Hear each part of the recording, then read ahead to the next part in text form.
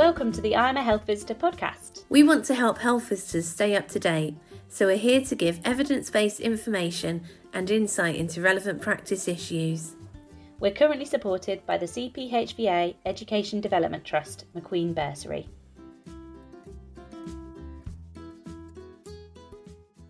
Hi, it's Jenny here.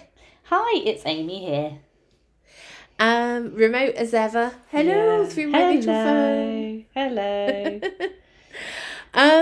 We thought this week we would look at contraception. Yes. Because it's one of those funny areas, isn't it, where we don't exactly give it out. No. Or anything, but it's something we're meant to discuss with parents, especially at the 6 to 8 week review. I think sometimes it might even come in a little bit in the new birth visit, or even in antenatal contacts. But it's something which, looking around, it's not like there is anything definitely around for health visitors around how to give the advice and things, is it? Yeah, I found it really, I always find contraception really challenging, to be honest, because being a peds nurse, I don't have any kind of experience of contraceptive advice or anything in my nursing training. And just like my personal knowledge of contraception is not great. So I was a bit like, I always feel slightly uncomfortable about the conversation. But I think we often get asked, don't we, about when can I have sex? Am I allowed to have sex now, sort of thing. And I sort of typically give a response that's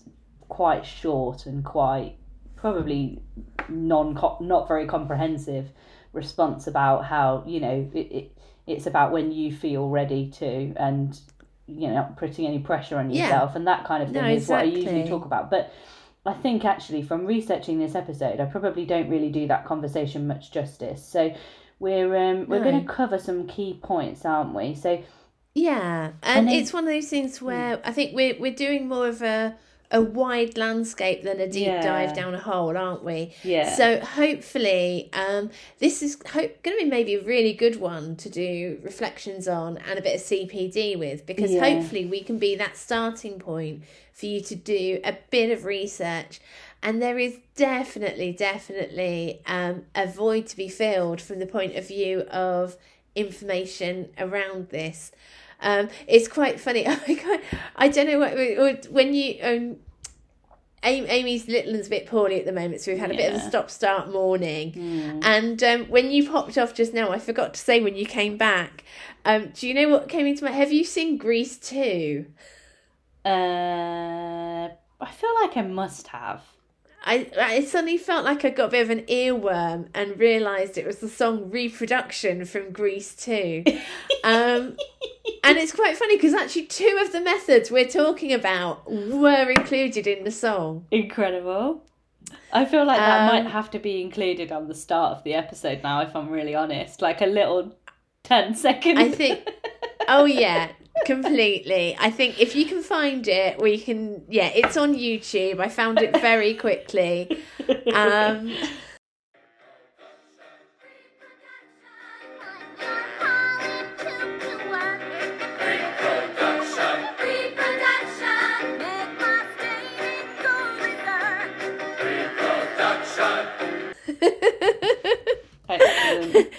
It's definitely got that catchy element. But I mean, I'm laughing, but it is actually really important. So one of the guidelines that we're going to link to in the blurb and things is from the Faculty of Sexual Reproductive Health, which is part of the Royal College of Obstetricians and Gynecologists. And they have a clinical guideline, Contraception After Pregnancy, which originally came out in 2017 and has most recently been amended in last October, so October 2020. And the statistics are really a bit mind-blowing. So they talked about how in the UK 1 in 3 pregnancies ends in abortion. Now, obviously, that does not mean that all of those pregnancies were unintended. I think something which is really under-recognised is termination for medical reasons, which, I mean, is something I have a very personal connection with, and I think it would be something maybe we discuss in another episode.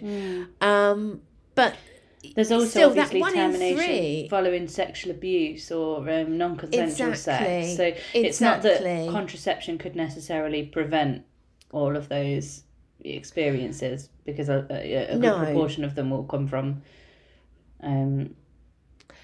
means that contraception wouldn't have made any difference, if that makes sense. But yeah, I mean, it's a tricky one. Figure. I think it would need a bigger breakdown to know that for certain, and I think there are certain risk factors where if you know you're at risk, then having good contraceptive health would be beneficial.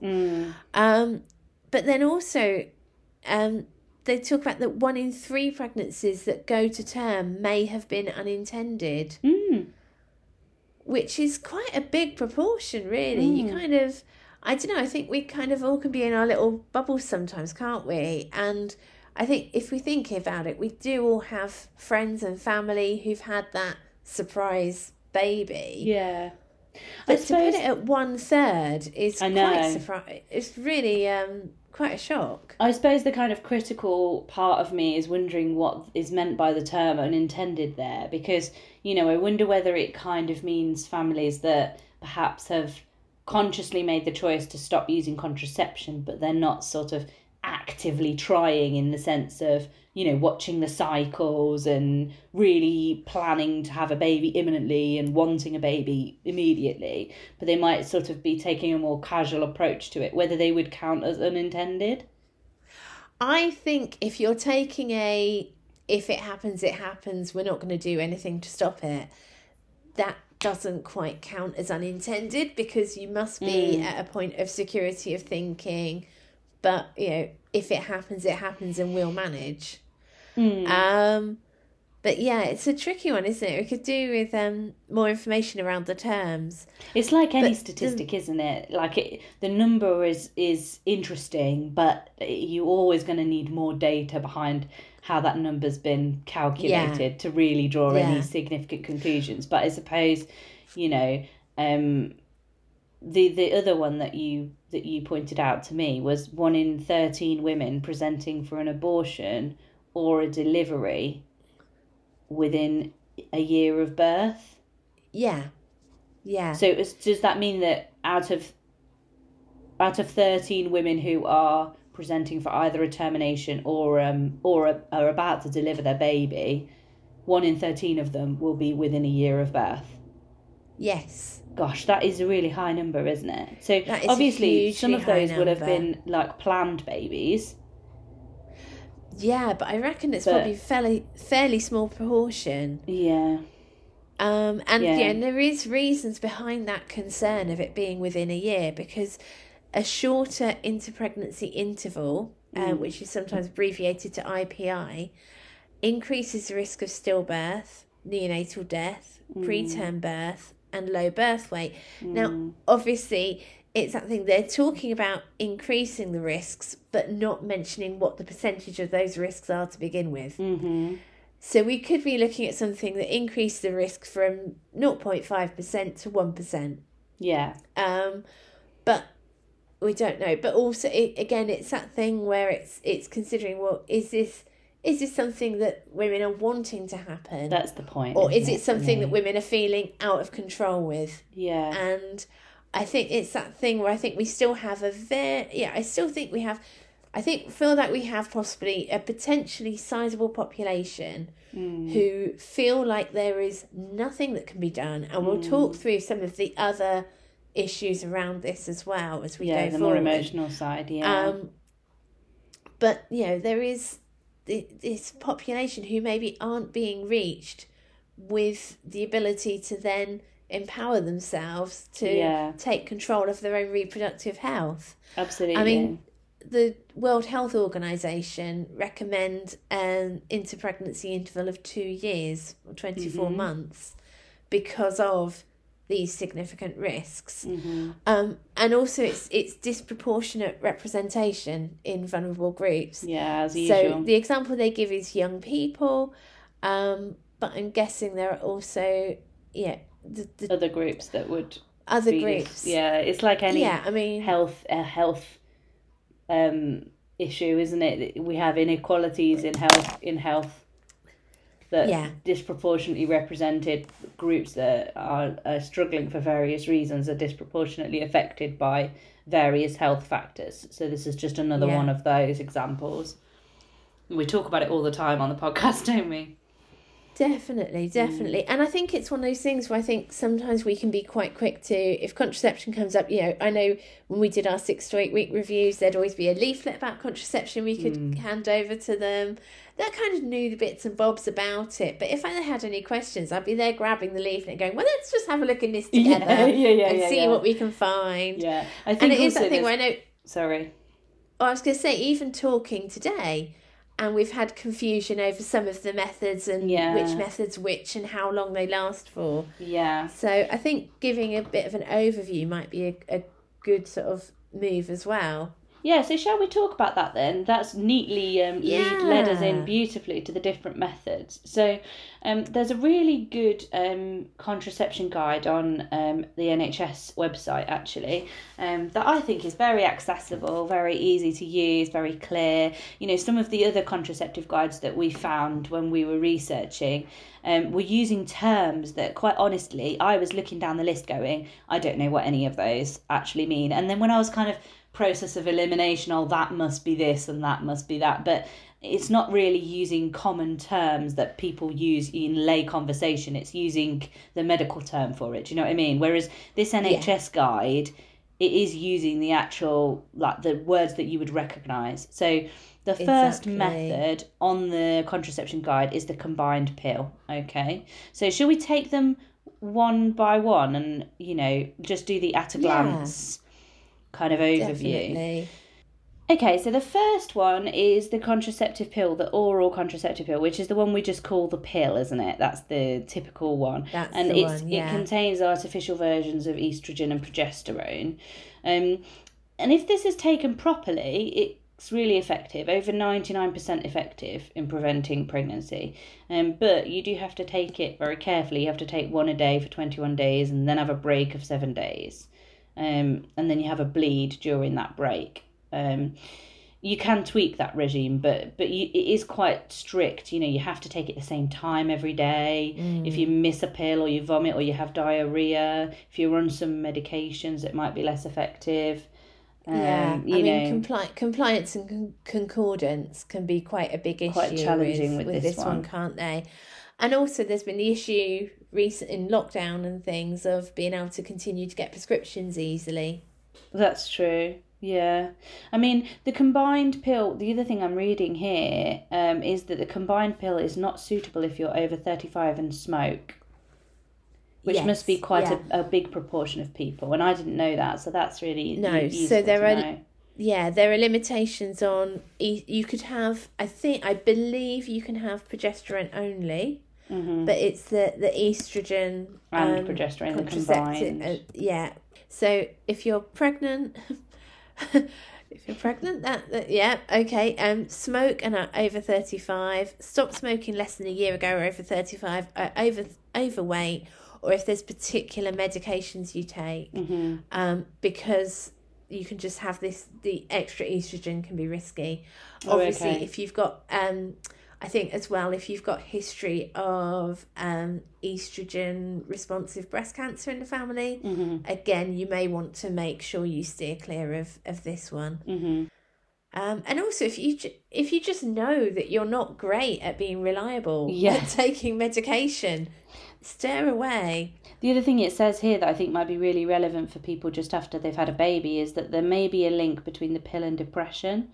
It says evidence is mixed and further research is needed, but that feels like an important one to bear in mind as well, doesn't it? Yeah.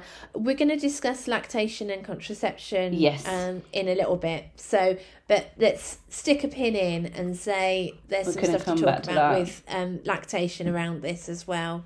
Have you got some figures, Jen, around, because we thought it might be interesting as we go through each method, just briefly to mention how they're typically used and how effective they are versus how they're tested and how effective they are. Exactly. So the guideline that I mentioned from the Faculty of Sexual Reproductive Health, page 4 of their guideline, they've got a table. I love a good clear table, don't you, Aim? Love a clear table. Oh, and this is beautiful. So this is modified from research by Trussell in 2011, and it looks at the percentage of women experiencing unintended pregnancy within first year of use with typical use and perfect use. Right. So obviously when we're often the figures that we're quoting in the NHS website is looking at this perfect use, and if you take it perfectly, they're all incredibly reliable. Right. However, with the combined hormonal contraceptives and progesterone only pills with perfect use, percentage is 0.3%. 0.3% of women using this, or women or people using this, get pregnant. Yeah. With typical use, it's 9%. Right. So quite a big difference there. Pretty big difference, yeah. And that's actually looking at the table. Oh blimey! Looking at the table, the only one, the only methods that are higher are the male condom, female diaphragm, and fertility awareness based methods. Yeah. So really, it's a poor method. So it's not great. I mean, it's better than some of the fertility-based methods. So looking at the withdrawal method, following your cycle, which with typical perfect use is 0.4 to 5%, and in typical use is closer to 24%. Yeah. Male condom with perfect use is actually only 6%. Yeah. I thought it'd be lower than that. Yeah. I'm quite surprised that that's not as 2%. Not more effective. 6% is the female diaphragm. Oh God, you're right. That'll be why I was surprised at you were right. Yeah, it was. It is more effective, 2%. But actually, when used typical use, it's 18%. Whereas the female diaphragm, while perfect use is still 6%, typical use is 12%, which doesn't actually sound. I mean, it was double the risk, I suppose, but. You're still going from a relatively low percentage to a relatively low percentage. I mean, when you look at the numbers, the actual numbers, though, it's clear that there are much better options than all of these, so condoms. The female diaphragm, by the way, we don't need to talk about it in any detail at all. It's literally a cap, a physical cap that you put in, and you have to keep it in place for 6 hours after you have sex. And you have to put it in before you have sex as well. So it's not very practical, really. And the condom, we all know, are not very easy to use either. No. I remember seeing one ages back, and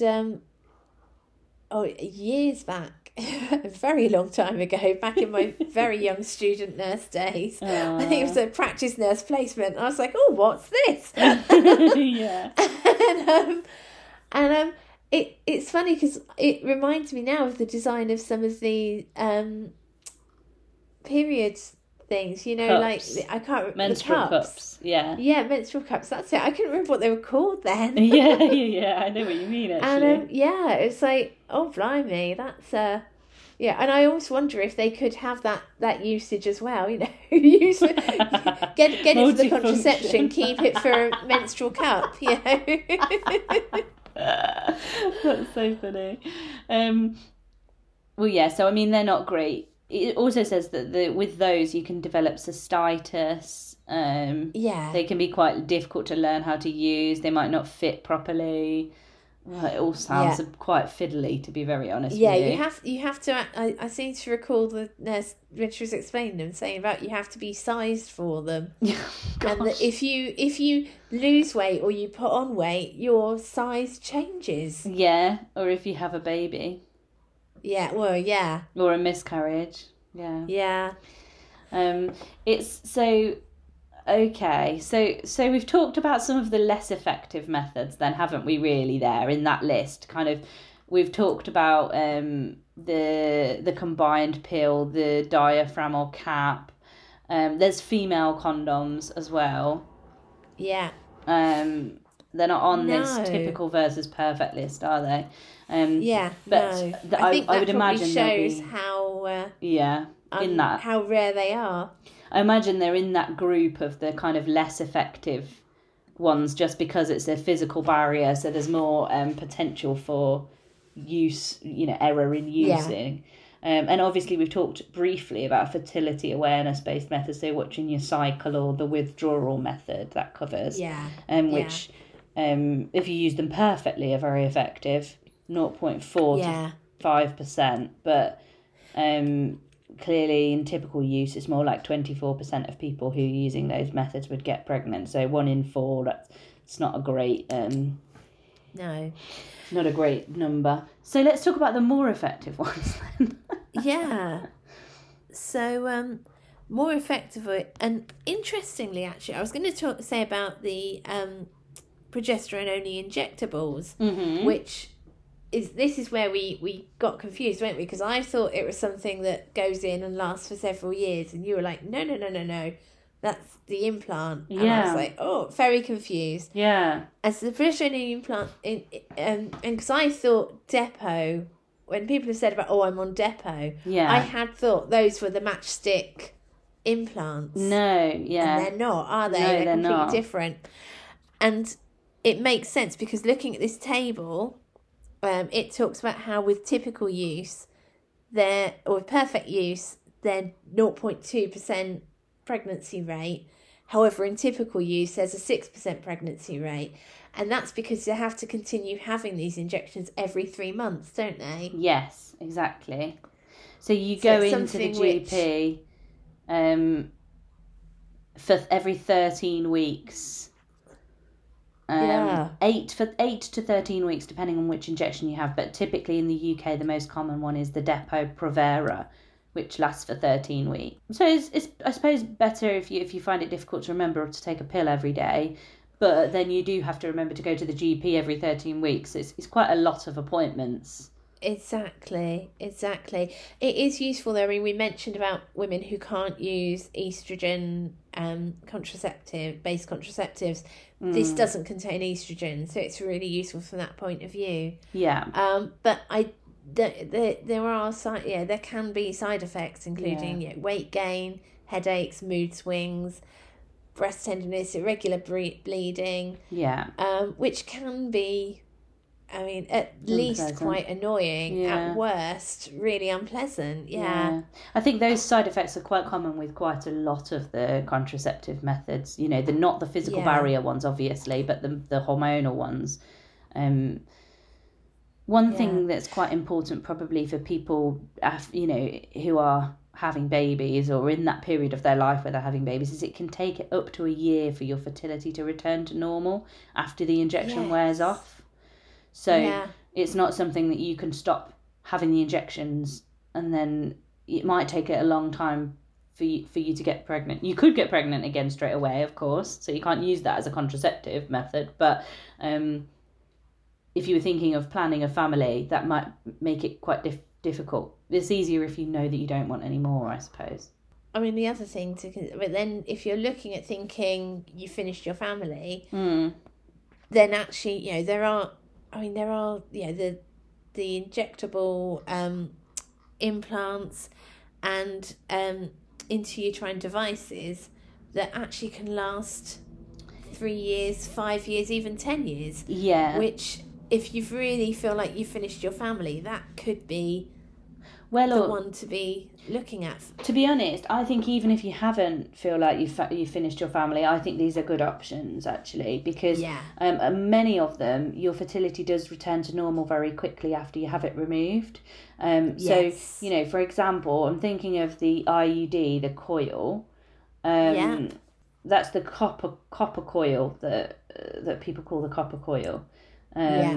And it can protect against pregnancy for between 5 to 10 years, depending on the type. It's 99% effective. It can be put in any time in your menstrual cycle, as long as you're not pregnant, obviously. And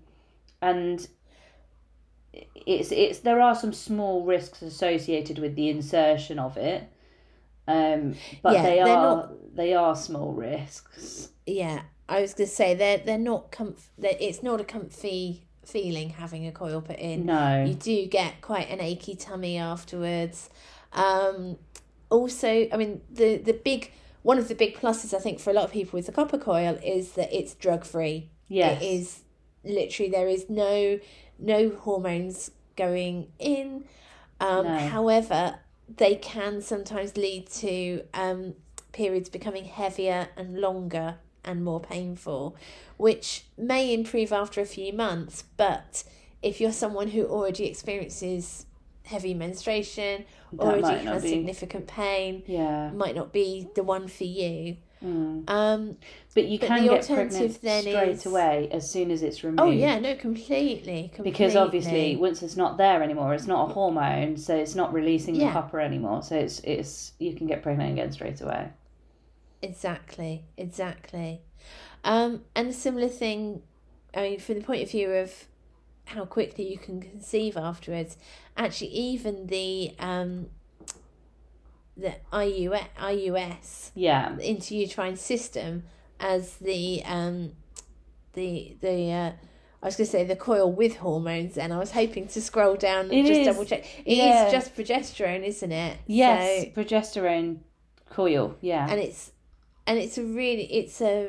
I believe a lower dose than the even the combined pill, because it's right in that area, localized in the right localized already. That's the word. I've lost all of my proper educational words. You today. absolutely Have you haven't noticed? No, not at all. I have not noticed. And again, it's similar level of, or exactly the same level of discomfort as having a copper coil. The thing to be aware of with both of the coils is if you're advising someone who isn't in a steady relationship, if they don't have one partner, the risk around sexually transmitted infections is relevant.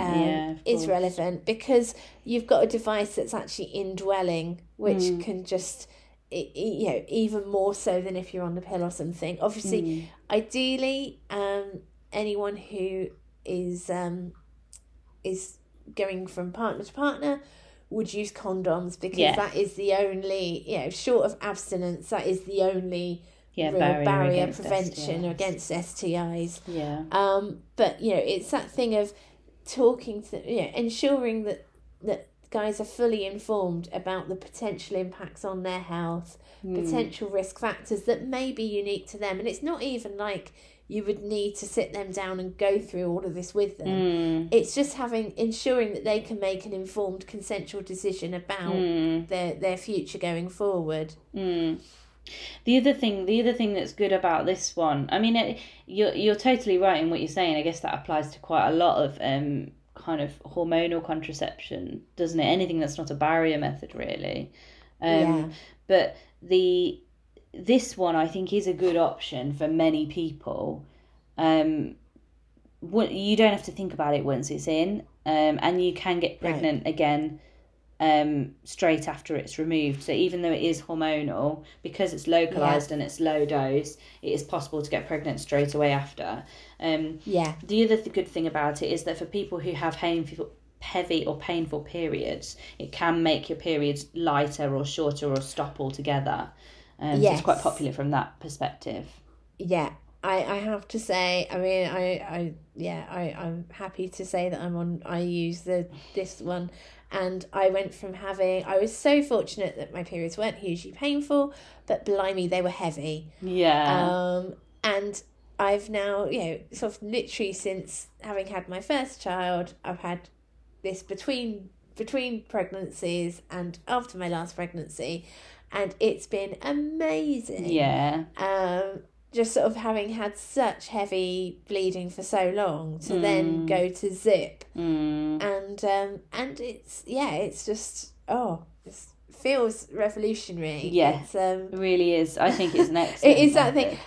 I think you kind of do end up slightly falling back into the thing of going, well, I don't know if I ever really want to go through all that stuff again. Yeah. The other good thing, if we look on the typical use versus perfect use, I think it's probably, you might say it's the best one. Yes. In terms of, do you know what? It's better. This is unbelievable, but it's better than female sterilisation. In those females, I know that sounds completely ridiculous, but female sterilisation, it says it's 0.5% in perfect use, and obviously 0.5% in typical use as well. So it's the same for typical and perfect, because clearly, you're not, you don't have any impact on it as the patient, do you? But the IUS, the intrauterine system, is 0.2% across both of them. So 0.2%, that's less than 0.5%. That's bonkers. So the only one that's more effective than the IUS is vasectomy, male vasectomy. Yeah. And that's only, 0.1 versus 0.2. And it's clearly, it's the most effective in typical use outside of sterilisation, or the implant is the other one that's slightly is more effective. So let's talk about the implant, because I think that's probably the other really good option for people. Yeah, and again, I know there has, and it may even be, it'd be interesting to know actually whether even contraception is as much of a conversation that you need to have anymore, because I know from the details in the report or the guidelines as well, that actually there has been a lot more talk about contraception in hospital almost immediately following birth, because you can have the coil inserted so quickly after birth. Right. That there has been talk of doing that while they're in hospital having had baby, because of this knowledge of issues with getting appointments during lockdown and access to, which does feel a bit, I haven't heard of that. No, it's positive in a way from the point of view of it being preventing those unintended. And the fact as well that if a little while down the line you're like, oh, I'm not so sure, you can then have it removed and it's not going to impact your fertility. But there is a bit of me thinking, well, I wonder how much information or how much notice they have that this is going to be offered to them. I know, I'm not sure about the whole informed consent thing. And also, it feels like the right information at the right time is what we need to work out with these types of issues, isn't it? Yeah. So sorry, which one were you? The contraceptive implant, I think, is the last one that we haven't talked about that feels like we definitely should talk about. There are other ones as well. Like there's obviously the patch, the vaginal ring, the mini pill. You did mention that briefly, didn't you? Yeah. We could talk about that quickly. But the implant, I think, is the other really good option. So this is the one that looks a bit like a matchstick. It's like a small, really flexible plastic rod, about the size of a matchstick, that goes under the skin in your upper arm. So it's normally in the inner part of your upper arm, and you can feel it just under the skin. And it releases progesterone into your bloodstream, and lasts for 3 years. Okay? Blimey. So once it's in, you don't have to think about it again for 3 years. So similar to the IUS from that perspective. Again, you can use it if you can't use estrogen-containing contraception. You can have it removed at any time, and your natural fertility will return very quickly. So not quite instantly, but very quickly. It's a systemic drug rather than a localized one, so it does take some time to come out of your system, but it's not instant in the way that having the coil removed is, but it's very, very fast, because obviously it's just that half-life of the progesterone. That's all you're waiting for. Common side effect is that your periods stop. But then on the other hand, they might become irregular, lighter, heavier, longer, like a lot of these things. So that's a fairly good option as well. So that's probably more of a personal preference kind of a thing in choosing between the IUS and the implant, really. Yeah, I think that implant is again something that you can have fitted fairly quickly after pregnancy as well. It is seen as safe to use while breastfeeding. Yeah, so we're going to talk about breastfeeding, aren't we? Shall I just quickly mention the progesterone-only pill? That's the mini pill, isn't it? The mini pill, exactly. Yeah. It's 99% effective if you take it correctly, but in the typical use, 99% if you use it perfectly, 91% if you use it typically. So on your chart, that's works out at 9% of women who are on the progesterone-only pill in typical use will get pregnant, and 0.3% with perfect use. So again, it's that big disparity, just the same as the combined pill, the big disparity between perfect use and typical use, because obviously you have to take it, again, every day. It has to be at the same time every day, and if you take it more than 3 hours late, or 12 hours late, depending on which type of pill it is, then it might not be effective. If you're sick, if you have diarrhea, it might not work. Some medicines might affect the effectiveness. Again, it's all those same types of challenges. So, I wonder whether, just to make sure we've covered the lactation breastfeeding thing properly, because we've been a bit kind of all over the place with that, but could you just give us sort of a brief sum up and a bit more information for anyone who wants to look that up in a bit more detail? Because that's obviously a really important thing, isn't it, for a huge proportion of the parents that we're working with. Indeed. And the thing to remember is when you're talking about contraception, you're talking about drugs, medicines, and breastfeeding. And where is the best place to go for any information on drugs, medicine, and breastfeeding? Yes. Wendy's excellent breastfeeding network resource. Well, that's not Wendy anymore, is it? It isn't, no. So I think Wendy has understandably stepped back from it, having got the whole thing rolling. And I think this needed a team to replace take over one from woman. Everything she was doing, which is amazing. But they've got a brilliant sheet about contraception and breastfeeding. And it's brilliant because it starts off information about using lactational amenorrhea, LAM, the sort of natural contraceptive. Which can be up to 98% effective. I think, as we mentioned when we went through the methods. But it is so strict. You have to make sure that you're fully breastfeeding. Baby's not having any other liquids or solid foods. That means this is only applicable in the first 6 months. You're not having any periods. And that you're feeding regularly throughout the day and night. So especially if babies start sleeping for longer periods at night, which is annoyingly when you may need this method a bit more. You need just to when you think of finally using got a something window. else. Exactly. Also, if you're using a dummy or pacifier, this is not the technique for you, or any need for any artificial supplementation.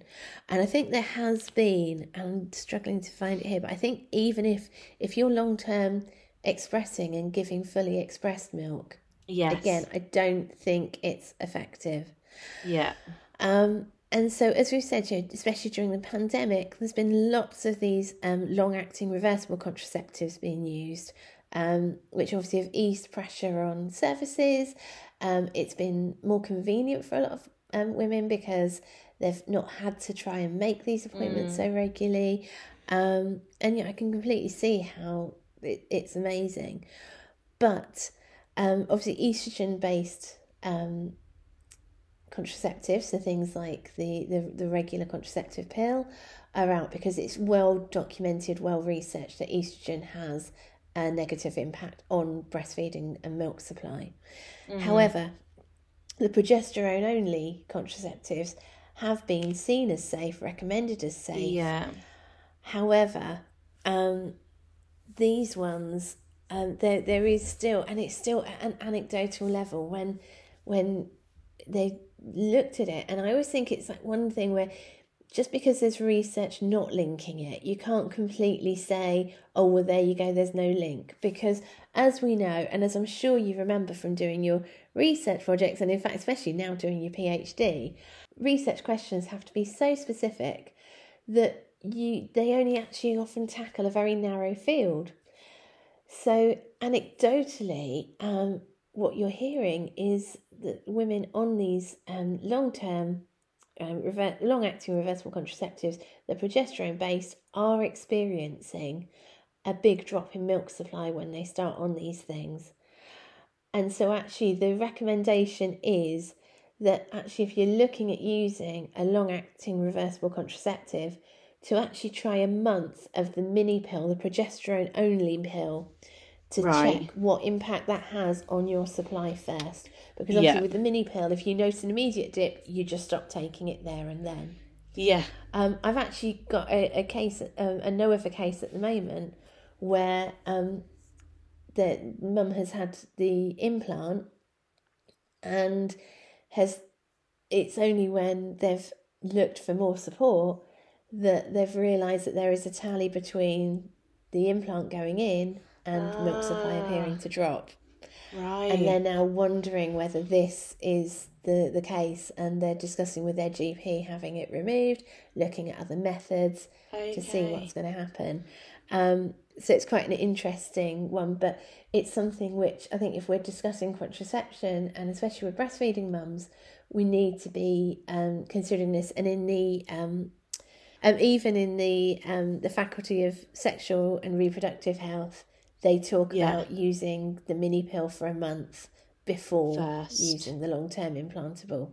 Okay? Yeah. And that is the big take home. And I think it's something to consider, because actually we've not been used to, or when we were practicing, we weren't used to mums being back on contraception at such an early point.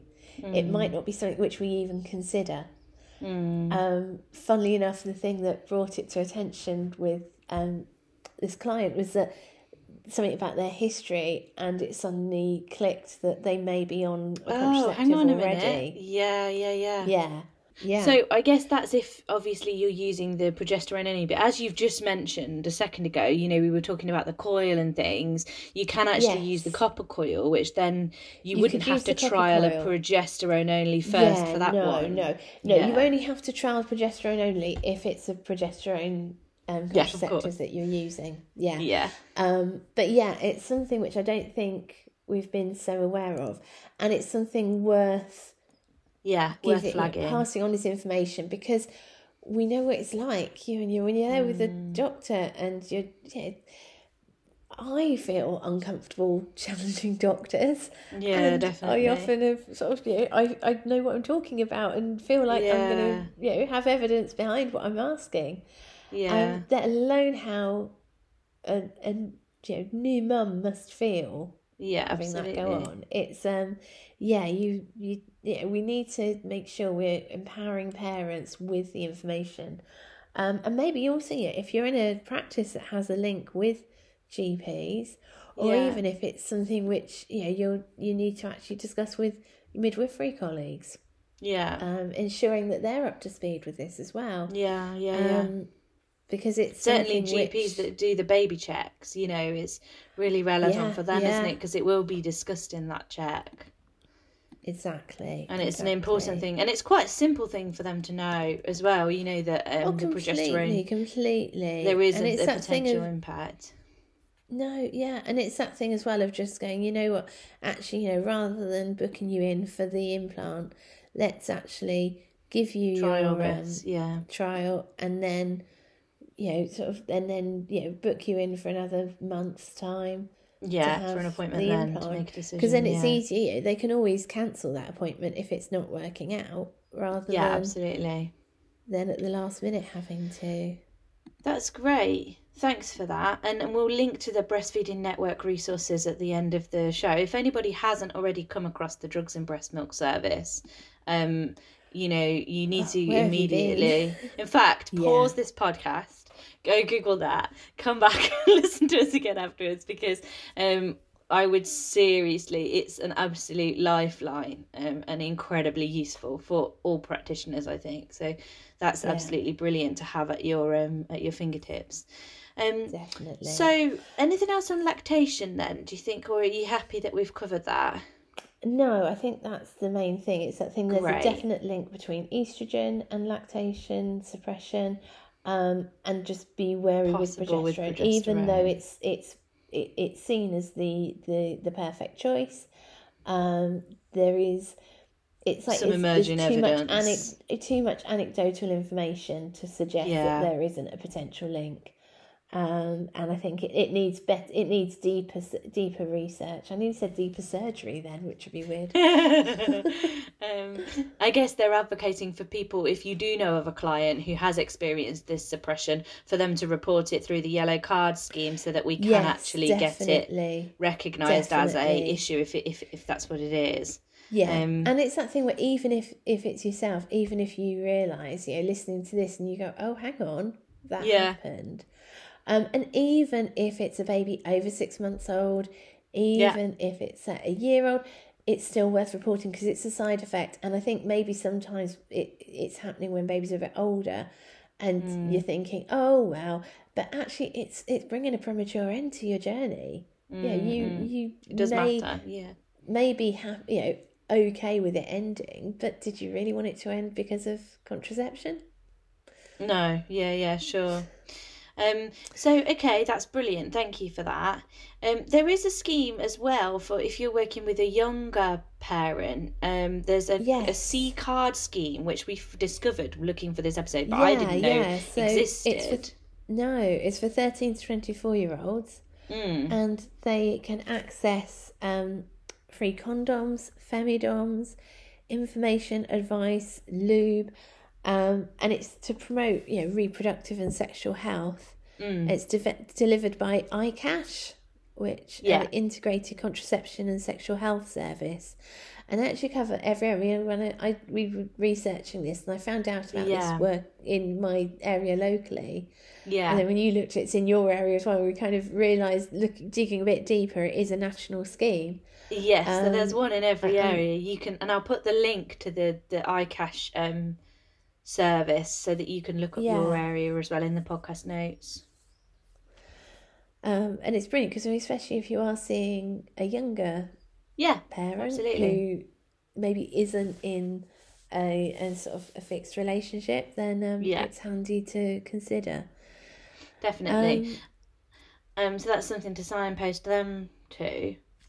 And then, I mean, aside from those schemes, and so we've talked a bit about kind of the mechanics of it, almost like which options are there and what's good about them and what's maybe the downsides and all of the side effects and those types of things. But I mean, we haven't talked about the more emotional side. And I think actually when I was researching for this episode, I think this is just massively neglected, certainly in my conversations with parents, Often, a parent will bring up with you, perhaps in the new birth visit or the 6 to 8 week check, they'll say, oh, am I okay to have sex now?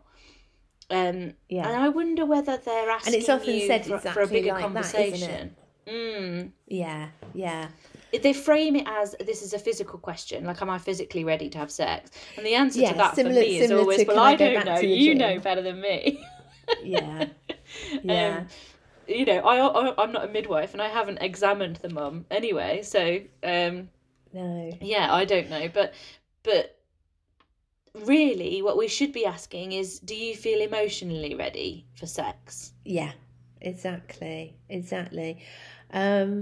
just and it's quite handy. I mean, it's like on the there's a link, isn't there? We'll again link to this. Yeah, so we've been looking at researching for this podcast. There's two resources side by side that we've been looking at. One is the Faculty of Sexual and Reproductive Healthcare clinical guideline, which is contraception after pregnancy, and it was amended in October 2020, so it's relatively recent. And then we were also looking at the NCT page, and they have a resource called Sex After a Baby, 10 questions to ask yourself. Now, we thought there was quite a lot of overlap actually between these guidance documents. Obviously the Faculty of Sexual and Reproductive Health one is, I'd say, less easy read. And probably much more useful if you're looking for the kind of national guidance and all of the other information as well. But the NCT resource I really liked as a kind of thought-provoking general, to give you some ideas to perhaps prompts for that conversation. So they've got 10 questions, and they're recognizing that actually, you know, it's very common for new parents to find they're very tired, they've got this huge responsibility for caring for a new baby, and they often have less interest in sex as a result. And also that all the hormones are changing. You know, you might not feel as up for sex as you were pre-baby, and that's quite normal. That's absolutely okay. And are you feeling actually a pressure from a partner, you know, to have sex? Are you worried about your relationship, and you're worried about like losing closeness with your partner as a result? You know, is it that kind of that actually you're worried that they want to have sex and you're already concerned about your relationship and the impact on your relationship of having had a baby? So you're kind of rushing to have sex to sort of fix that, you know? I think one of the things that did strike me on the FRSH guidance was about the importance of it being a conversation you have with the woman on her own. Or with the parent on their own. You know, ensuring there's no coercion, ensuring that actually it is, because you do sometimes see that where the partner will be like, well, you know, sitting there listening to the answer, absolutely, or kind of, you know, and you always feel that sort of thing, and it can be really tricky sometimes to sort of have that time alone with the mum, but it's worth ensuring that you do, to just double check that they are expressing their own sort of feelings rather than parroting those of a dominating partner. It's one of those things. I think it's a really important relationship checkpoint, as it were, from the point of view of ensuring how healthy is the relationship you're observing. And what it gives you an impact opportunity could that have on the child. Gives you an opportunity to get a window into that relationship, doesn't it, as well, which is always a really useful thing as a health visitor. And you know, I suppose there's a chance that they could be looking to you to say, oh no, you're not ready for sex yet, you know, almost hoping that you'll say no, which will then give them something hard and fast they can say to their partner to say, oh well, the health visitor said I couldn't yet, you know. And if that's the case, then there's a conversation around consent that needs to happen there, clearly. Definitely. You know, I suppose there's also a dynamic to this, which actually, aside from pressure from a partner, there's a dynamic about your own feelings about your body. You know, you've just given birth. You know, obviously you might be worried about how it might feel to have sex after giving birth. Will it be painful? You know, that type of thing. But also you might have some quite emotional feelings about your body in terms of your confidence in your own body, your feelings about your own body, particularly if you've had a traumatic birth or a birth that you feel you've kind of, your body has failed you in some way, then actually that might really impact the way how you then feel about it being intimate with a partner. And clearly you might be worried, you know, if you've had stitches, if you've had a tear or an episiotomy, different types of birth, how would that affect sex? Exactly.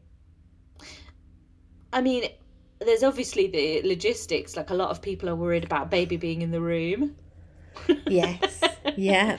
Particularly in the first 6 months, most babies are in the bedroom, aren't they? And we say that they should be asleep in a room with a parent for naps and overnight sleep, the whole time, as a SIDS risk thing.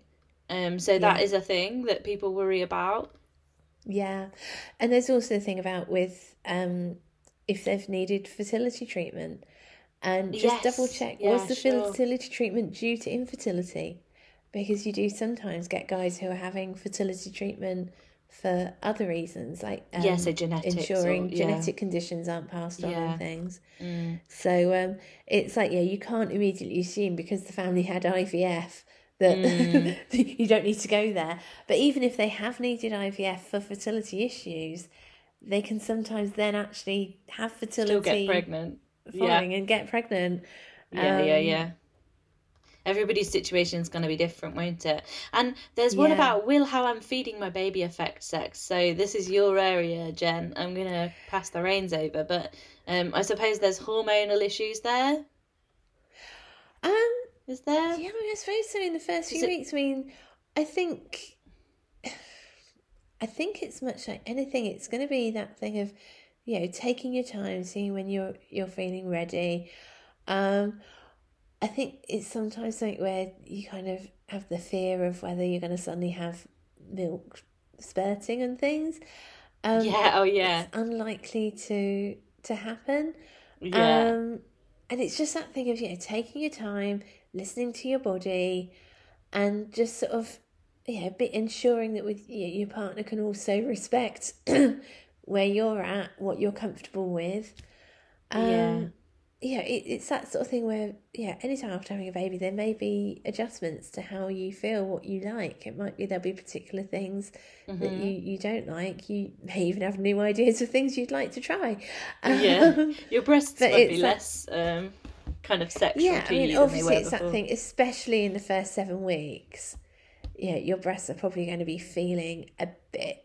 They need to be handled with very tender, gentle care. And they may be a no-fly zone. Absolutely. I suppose also there's this touched out thing, isn't there? Like a lot of people, if they're breastfeeding particularly, because of the physical demand of that, and the fact that if you're a breastfeeding parent, you're physically attached to the baby for a large proportion of the day. A lot of people feel quite touched out by that and perhaps don't want to. And I think, and to be fair, I don't think you even have. I think it happens more when you're breastfeeding, but I don't think.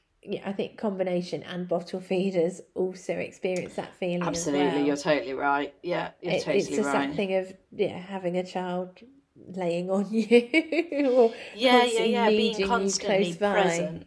For somebody else. With your body. Absolutely. So I hope that's been really useful. Obviously, we've been a bit of a sort of speedy overview. If anyone's listening who does have any background or knowledge on sexual health, let us know, especially if you've got something you'd like to talk about. If you think there is something that we as health visitors need to know more about, give us a shout, because we'd be really happy to hear more from you. That'd be great. But in the meantime, you can find us on social media, on Instagram at I am a HV, on Facebook, I am a health visitor, and you can email us, iamahealthvisitor@gmail.com. Thanks so much for listening, everyone. Thank you. Take care and see you soon. Bye. Bye.